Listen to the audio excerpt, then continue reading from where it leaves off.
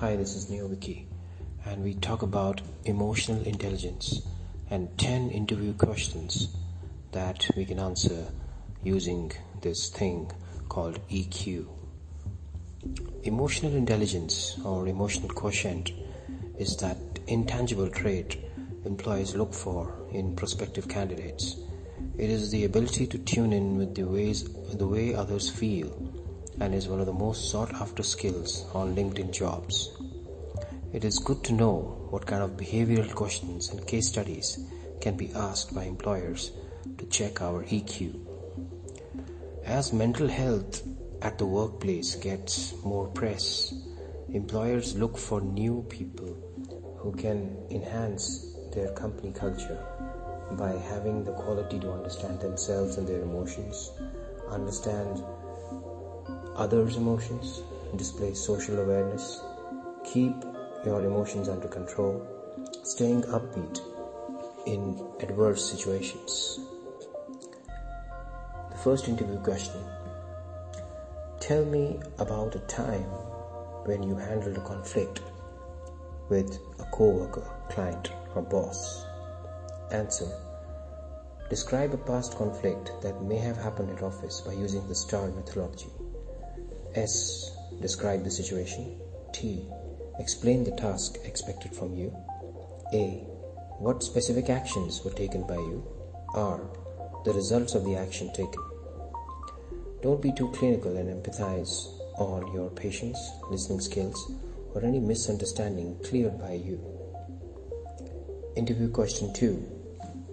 Tell me about a time when you experienced a setback at the office and how you handled it.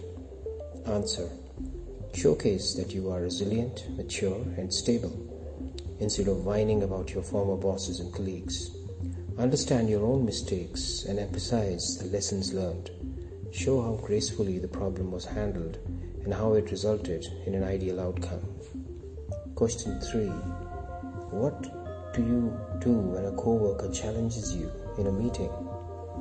Answer: the employer is looking to find if you react or have a thoughtful response to certain situations that can provoke or irritate you. It reveals your ability to regulate your emotions and feelings. Don't be that guy who is easily frustrated and is forcing his own opinion down their co-workers' throats. Interview question 4. When onboarding, how do you adopt or adapt to a new work environment? Answer: a fresh recruit with a high emotional quotient would start to build relationships with colleagues, co-workers, and bosses from day one. Relationship building is crucial, as any project does not happen in isolation, and your employer will like your social awareness and the ability to read your surroundings in a new environment. Question 5. What is your greatest weakness? This question and other variations of the same weakness theme asks about your strengths and weaknesses, but is a decoy. The answer: the hidden question is about your honesty, self-awareness, ability to accept feedback, and to unlearn things that are not relevant. You can tell a story. Short stories work great at interviews about how you utilized your strength, skill set at the office, or how your weakness created a mess. Be honest and don't forget to showcase your learning. Question 6. How do you keep a work-life balance? Answer: you can describe the ways you unwind yourself, like by doing a morning run, meditation, or a hobby that acts as a de-stressor and a creative outlet. Mental health issues and work-related burnout are hot topics in recent times.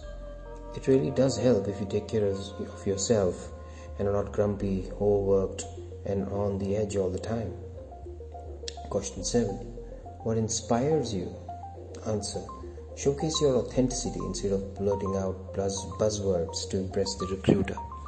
If you are emotionally intelligent and honest, your answer will be holistic and passionate, but will not be boastful or egocentric.